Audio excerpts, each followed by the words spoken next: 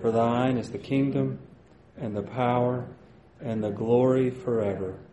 Amen. Our first hymn, as we did last week, I will ask you to stand. You may sing if you like, you may not sing if you like, or if you do sing, please sing quietly.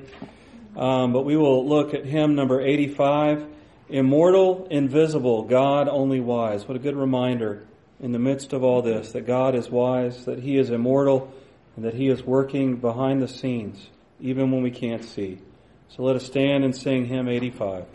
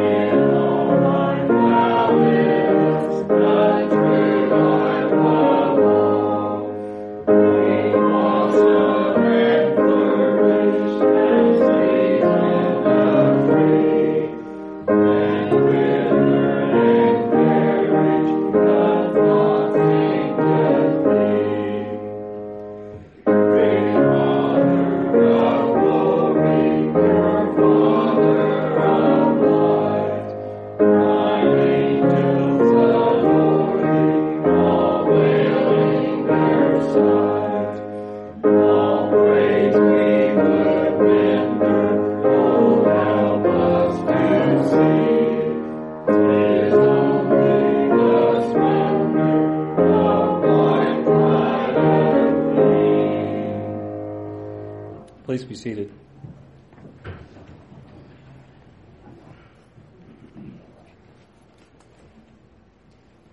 Let's bow our heads as we pray our prayer of confession. Blessed Lord God, your word searches our hearts and condemns us. We are not poor in spirit. We are proud and self-dependent. We do not mourn over our sin and the sin of others. We hide and excuse our sin while judging others for their sin. We are not meek, but are eager to defend our own rights and reputations, while caring little for your good name and the name of others. We hunger and thirst far more to get our own way than for your righteousness. We easily forget the mercy that we have received, and as a result, feel little mercy toward others. Our hearts are not pure, but are divided between serving you and serving our idols. We have jealous thoughts that promote strife in our words and actions, instead of loving and pursuing your peace. We flee from the smallest hint of persecution, eagerly protecting our own comfort and security, instead of boldly proclaiming your truth like the prophets. Lord God, we confess before you that we deserve your eternal curse in all these things. Thank you, Father, for Jesus Christ, in whom we are blessed with every spiritual blessing. His dependence, mourning, meekness, hunger for righteousness, mercy, purity, peacemaking, and faithfulness even to death are the righteousness that enables us to receive your blessing. Because of his obedience, our reward is great in heaven. Lord, teach us to live as those who are blessed in Christ. Help us to proclaim to others the mercy we have received and to live lives that are in line with that mercy and holiness. Help us to love the righteousness that redeemed us and to long for the days when you will work that righteousness in fullness in our hearts. Purify our hearts and cleanse our minds increasingly, so that we may endure hardship as good soldiers for Jesus Christ, and may delight to bear the burdens of those whom you have placed around us. Amen. And hear these words of assurance from Psalm 32. Blessed is the one whose transgression is forgiven, whose sin is covered. Blessed is the man against whom the Lord counts no iniquity, and in whose spirit there is no deceit. Our scripture reading today comes from the book of Matthew. Matthew chapter 5, it's the passage that particular prayer of confession was based upon, Matthew 5, verses 1 through 12.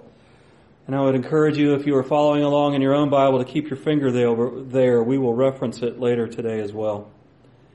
Hear the word of the Lord.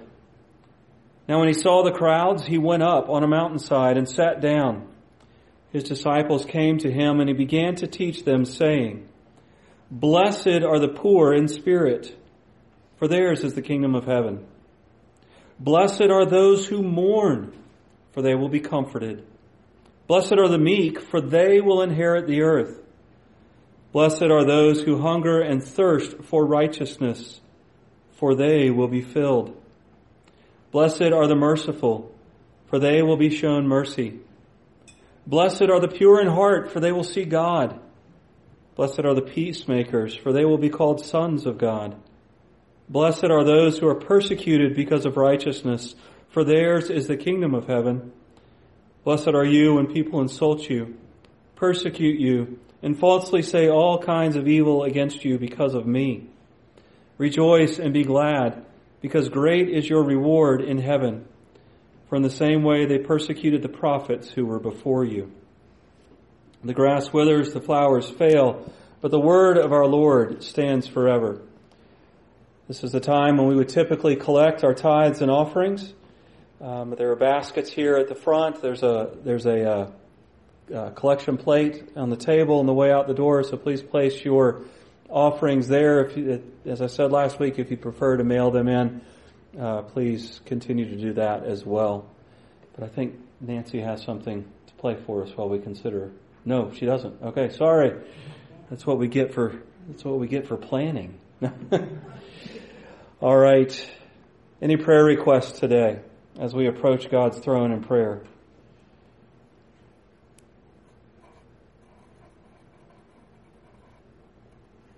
Please lift up the Pearsons. Cooper had his wisdom teeth out late this week, so pray for them, that God would bring him quick healing and quick relief from the pain, and that he doesn't get some of the complications that can be involved with that. Please continue to lift up our elected officials. Wow. I am just off. We'll pray and then we'll sing. How's that? Please continue to lift up our elected officials, our doctors and nurses, the people that are involved with the direct treatment and dealing with this particular virus. And just continue to pray that God removes this virus, and thank Him for the grace that He has given us in removing it from us to the extent that He has. We are on the road, it seems, to recovery. And so we need to thank God for that.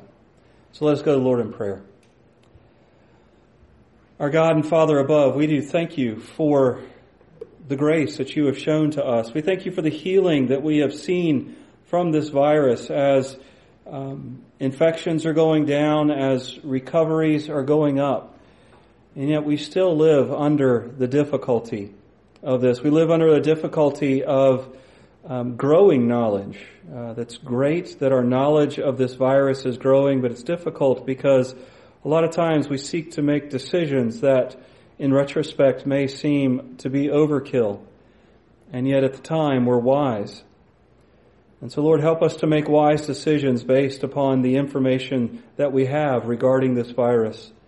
Help us to be wise in our interactions with other people, protecting ourselves and protecting them, reminding ourselves that your call in that sixth commandment against murder doesn't just mean that we don't murder. It means that we take into our hands every opportunity to preserve life according to the knowledge that we have.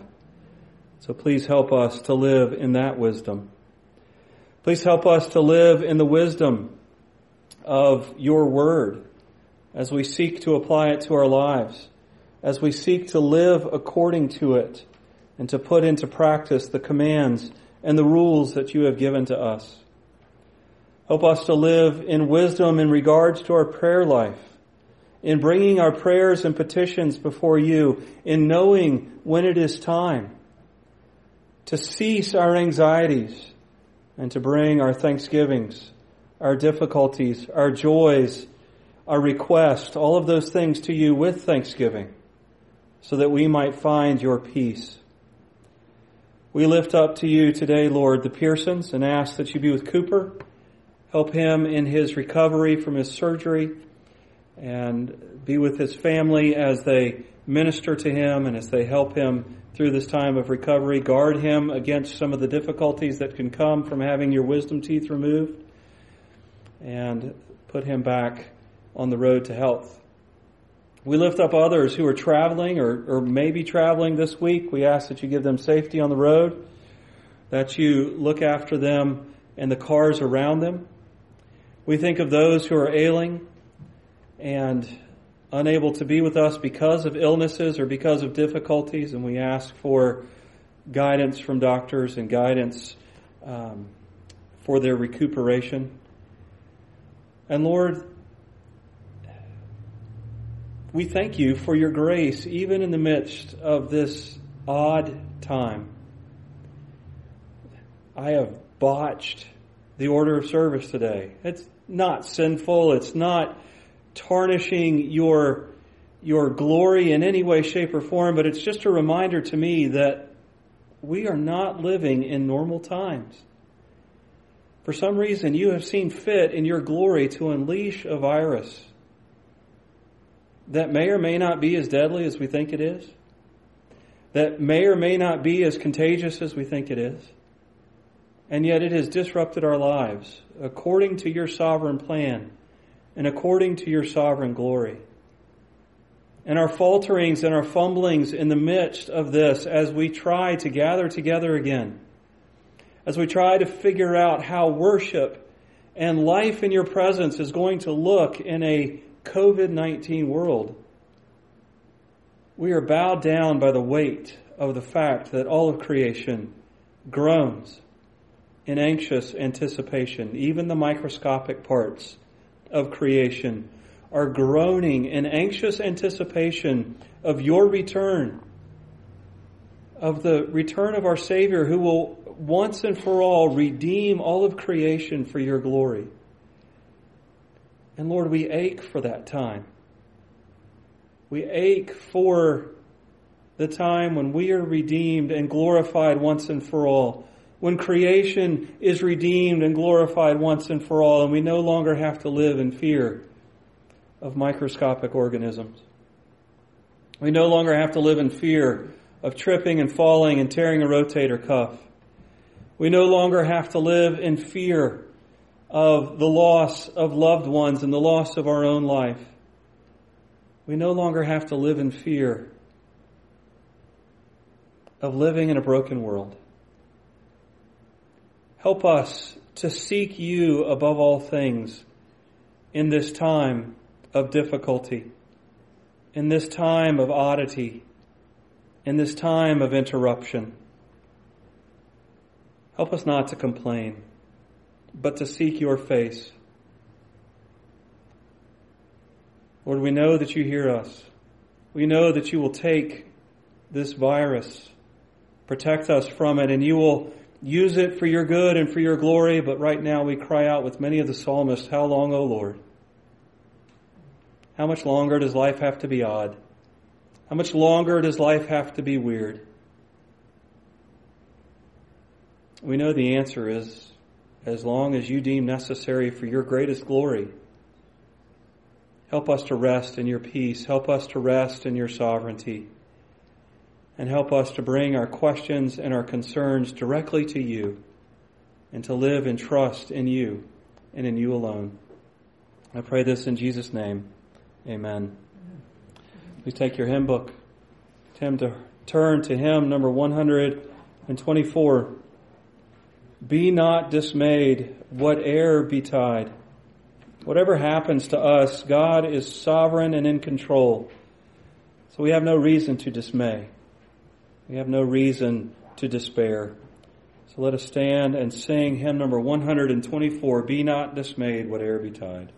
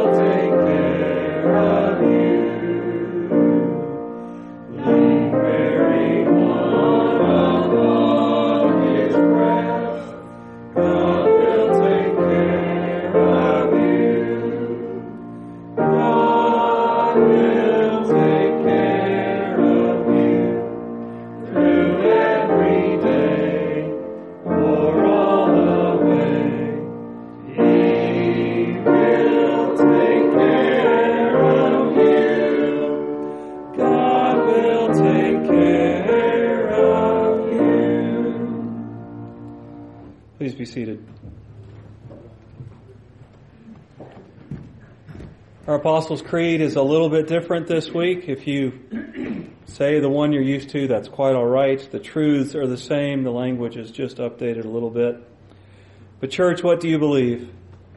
I believe in God the Father Almighty, maker of heaven and earth. I believe in Jesus Christ, His only Son, our Lord, who was conceived by the Holy Spirit, born of the Virgin Mary.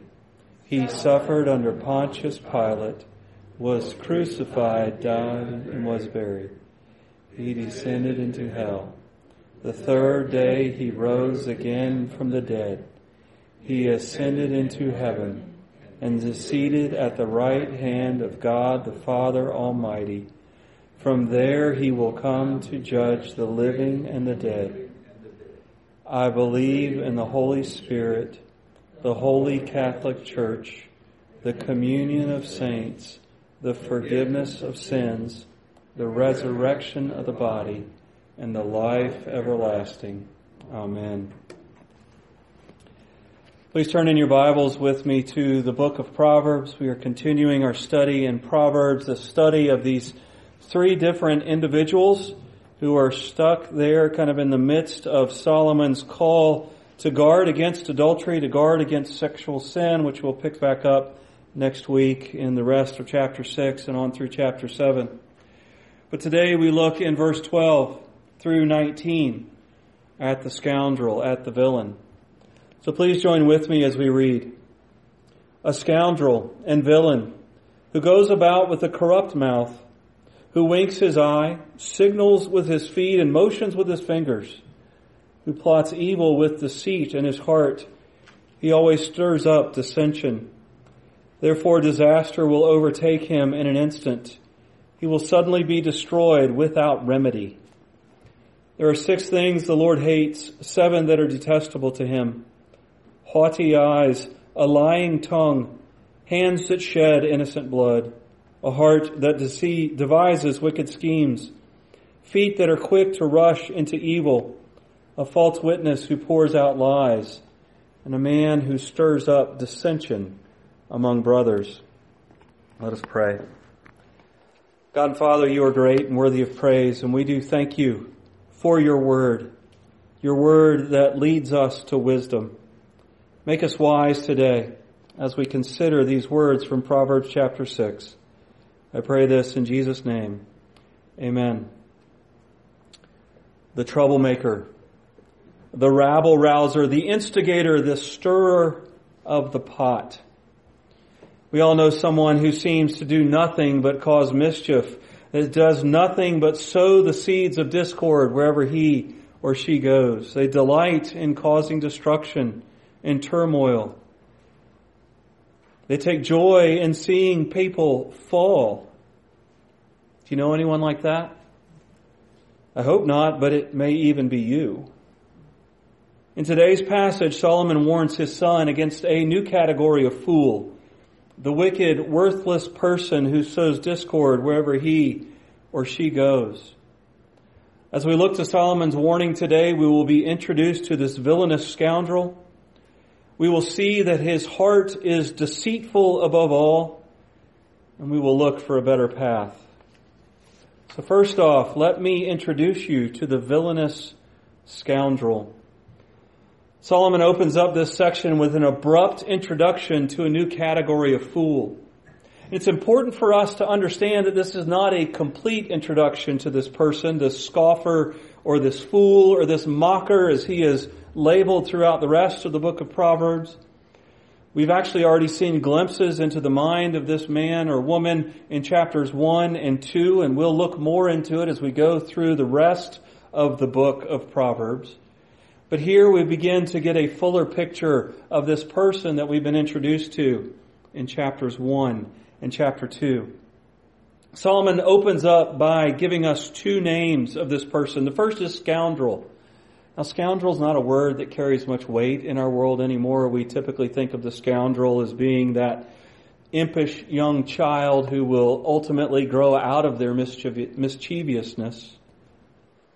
But this word here is a word that, as Hebrew thought evolved over the centuries, was a word that was actually used for the name or for a name of Satan. In fact, in 2 Corinthians 6, in Paul's words to the Corinthians about not being unequally yoked or not having a Christian married to a non-Christian, he says, what business does Jesus have being yoked to Belial, which is another name for Satan?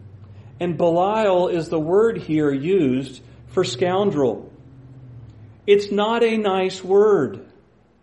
It has within it the idea of worthlessness due to evil. It has within it the idea of, as one commentator said, being called Satan's man. But if that wasn't clear enough for his son, he adds the description villain. Villain's another word that we only think of oftentimes in context of lightness, in context of superhero movies who are fighting the villain. But villain here is a word, a compound word, which literally means man of wickedness.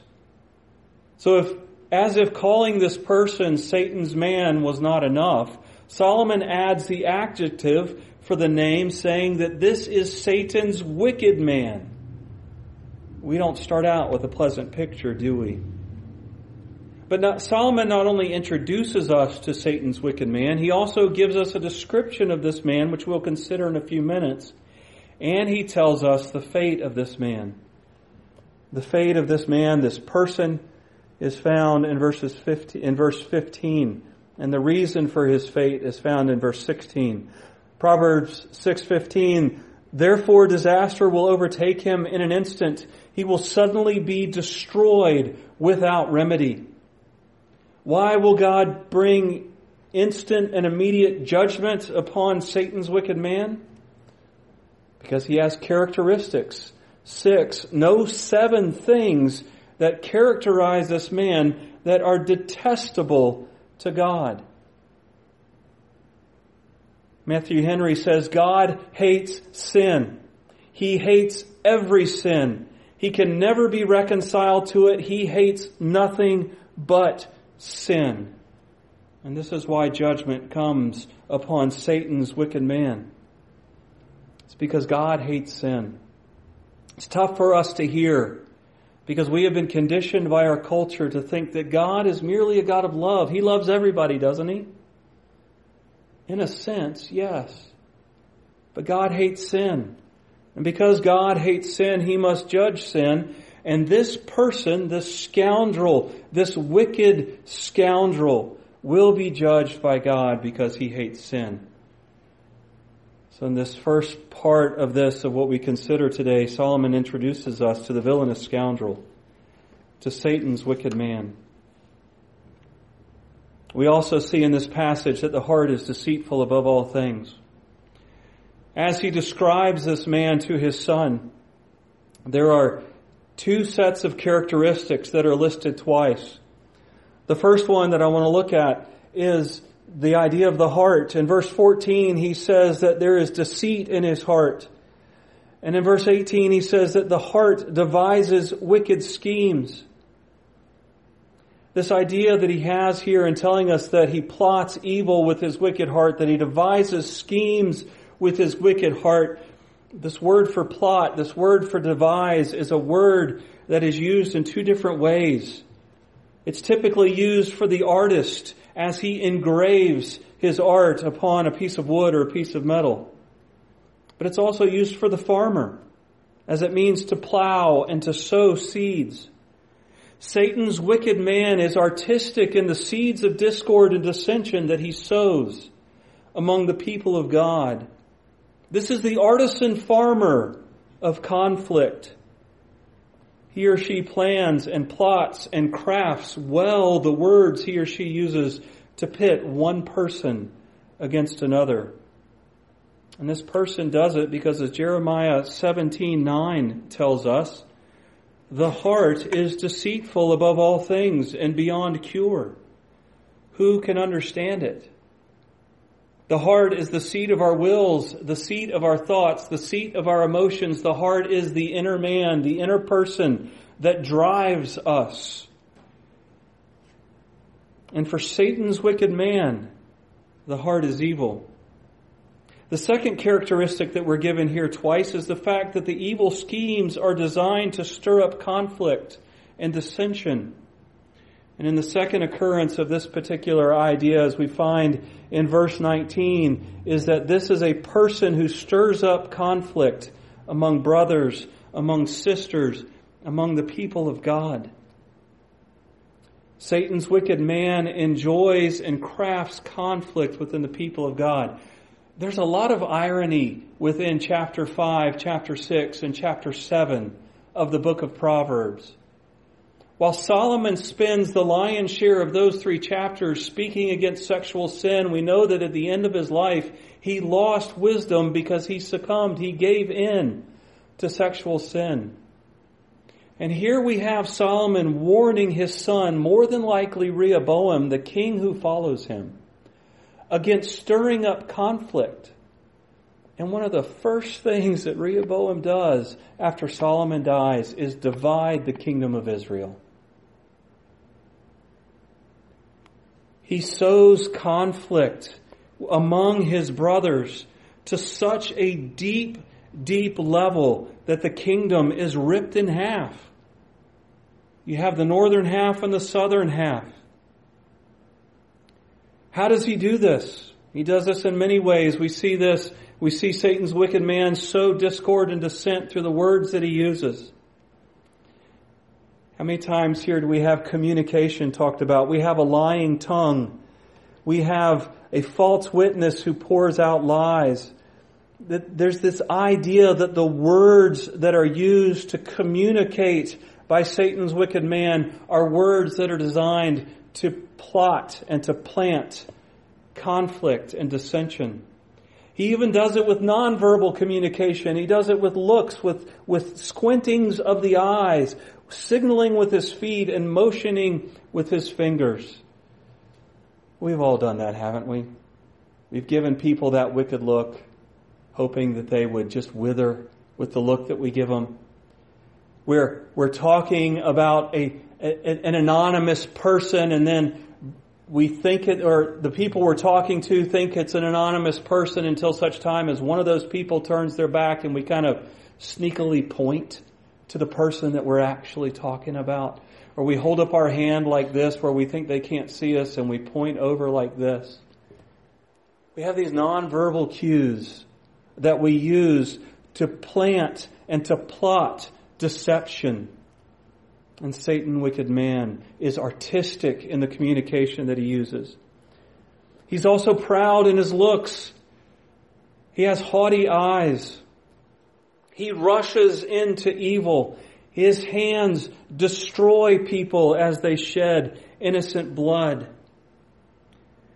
The heart of the villainous scoundrel, Satan's wicked man, manifests itself in bodily actions, in words that we use. And we can begin to see why the command back in chapter 3 to guard our heart is so important. Because it not only causes us problems when we don't guard our hearts, but we destroy other people when we don't guard our hearts. Because the reality is that it's not just one or two peoples whose heart is deceitfully wicked. Solomon doesn't say, hey, that guy over there, his heart is deceitfully wicked. Or that woman over there, her heart is deceitfully wicked. Solomon says the human heart is deceitful above all things and beyond cure. And before we look at the better path, we need to rest there for a minute. Because we need to beware of hating these sins in others without first hating them in ourselves.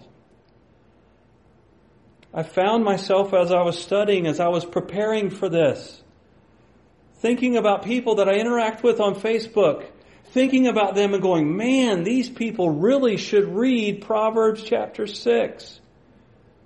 And then I read the sentence I just read to you from Matthew Henry's commentary. We need to beware hating these sins in others without first hating them in ourselves. Boy, that'll stop you in the middle of sermon prep if you're not careful. Think about that. How often do we look at these and we say, oh man, I know somebody who exactly acts like that. And they should really hear this. You might even have been thinking, before I got to this part of the sermon, you might even have been thinking, hey, I know who I'm going to email the link to this for this sermon to. See, the problem is I'm Satan's wicked man. You are Satan's wicked man or woman, and you and I seek to carry out the things listed here in Proverbs 6, 12 through 19. We seek to become artistic at sowing discord because we are proud, we are haughty, and the heart is deceitful above all things. And it's beyond cure except for one thing. God gave us the cure. This week we talked about the Last Supper in Sunday school. And we talked about that night of Jesus' life. And we talked about the fact that nothing that happened in Jesus' life, even the cross, even the betrayal, even the false trial that he underwent surprised him because he walked into this life taking on flesh, taking on the form of the servant for this one sure purpose of satisfying God's wrath and hatred against sin. That means that the remedy for you and me is our faith in God, in the truth of His Word, that He provides salvation for those who believe, who confess with their mouth that God has raised Him from the dead. You shall be saved. We, thanks be to God, are not in danger of being destroyed without remedy. He has provided a remedy.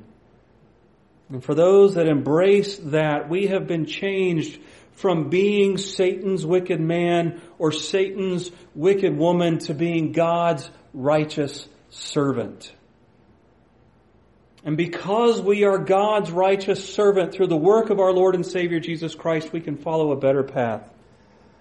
A path that God laid out for us through His Son, our Lord and Savior Jesus Christ, in Matthew chapter 5.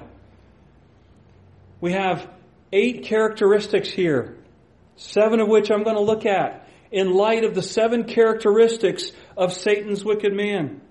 Instead of pride and arrogance, we should pursue being poor in spirit. One who is poor in spirit is one who understands who they are as the creature before God, who understands that they are in desperate need of salvation, and it can only be found in God. And the reward for that is not just judgment, it is the kingdom of heaven. Instead of being people who are marked by a lying tongue, we should be people who are marked by mourning. Mourning for our sin and the sins of others. That's the picture that we have there in the Beatitudes, that second Beatitude. Blessed are those who mourn. We don't go around weepy all the time, but like Peter after he betrayed Jesus, who wept bitterly, we should mourn over the sin in our lives and the sins of this world. And instead of judgment, we get comforted by the gospel, comforted by the knowledge of that we are forgiven. Blessed are the meek. It doesn't say blessed are the doormat, brothers and sisters. It says blessed are the meek. Meek is a word and many times used to describe a war horse that has been broken and ready for battle. So instead of hands that seek to destroy others, we should allow God to break us and make us ready for battle according to the Word of God. We seek to destroy sin in our own lives rather than seeking to destroy others. And we, for that, will inherit the earth rather than finding judgment. Instead of a heart that desires, a heart that hungers and thirsts after wicked schemes, God's righteous servant hungers and thirsts after righteousness. Is the driving passion in your life to grow in righteousness or to devise ways to put others down? Fifth, instead of feet that rush to do evil, God's righteous servant is merciful. We give people the benefit of the doubt. We seek to offer forgiveness even when it's not asked. Instead of being a false witness, God's righteous servant is pure in heart. Several months ago, I had an opportunity to sit and listen to a young man talk about his relationship with Jesus. And he said one of the things that has helped him the most is realizing the truth of what Paul talks about in Colossians and in others of his letters, is that we are holy, we are chosen, we are beloved. That is a truth. That is a reality about you and me. We are pure in heart through the work of our Lord and Savior Jesus Christ. Now we have this outer man of flesh that fights against that purity of heart. It seeks to embrace the schemes of the evil one and it seeks to become artistic and discord, but we should pursue the reality that is already ours. We are pure in heart. We are pure in spirit. And because of that, we will see God. And lastly, instead of stirring up dissension, God's righteous servant is a peacemaker. Instead of seeking to cause conflict, instead of wading into conflict and stirring the pot, We seek peace, God's peace that He promises. And yes, if we live out this path in our life, the eighth one will then be true of us as well. The world will hate us, the world will persecute us, but we will glorify God. So instead of seeking to be Satan's wicked man or Satan's wicked woman, we should seek to be God's righteous servant.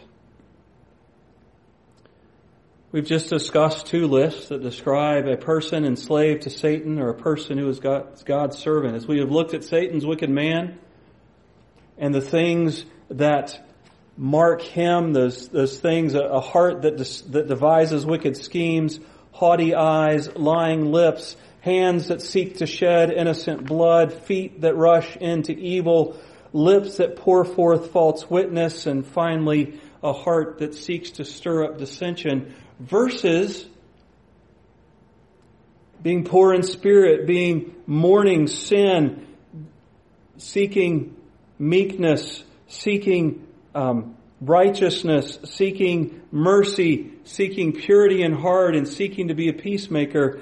I ask you right now, stop for a moment and ask, which list describes you best?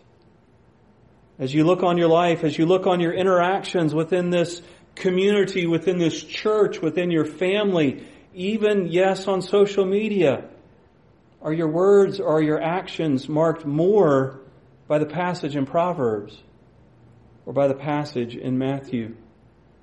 Think about your reactions to people in this room. Are your interactions with them marked by a desire for destruction or failure, or a desire for peace and for righteousness? Think about the people in your home. Are your relationships with them marked by mercy and humility, or by manipulation and arrogance? Think about the people in the wider community. Are your interactions, your relationships with them marked by the desire for the thrill of evil? Are they marked by a mourning over your own sin and a pursuit of righteousness? How would your church life, your family life, your community life, your social media life change if in each of those areas you pursued by the power of the Holy Spirit the Beatitudes, rather than that list of things that God hates in Proverbs 6? How would your own sanctification change if you pursued growing into the person that God has declared you to be through the work of our Lord and Savior Jesus Christ? Because of Jesus, we have no excuse not to put aside the list in Proverbs 6 and to strive for the list in Matthew 5. We are just left with the question, will you do the work? Let us pray. Our God and Father above, we are humbled by the reality that as we study this list in Proverbs 6, each and every one of us in this room sometimes strives to be marked more by that list than the list that we are supposed to strive for because we have been changed by Jesus. Help us to repent. Help us to turn from the ways of the villain and the scoundrel, to turn toward the ways of your righteous servant. Help us to mourn over our sin. Help us to have poverty of spirit. Help us to hunger and thirst for righteousness. Help us to grow in meekness. Help us to be merciful, to be pure in heart, and to be a peacemaker, so that you may be glorified in our lives. We pray this in Jesus' name. Amen. As we wrap up today, please take your hymn book, turn to hymn number 300. Holiness is hard. It takes time. And please make sure you are taking that time to be holy. And so let us stand and sing and be reminded of this call upon our lives to let us take time and to be holy.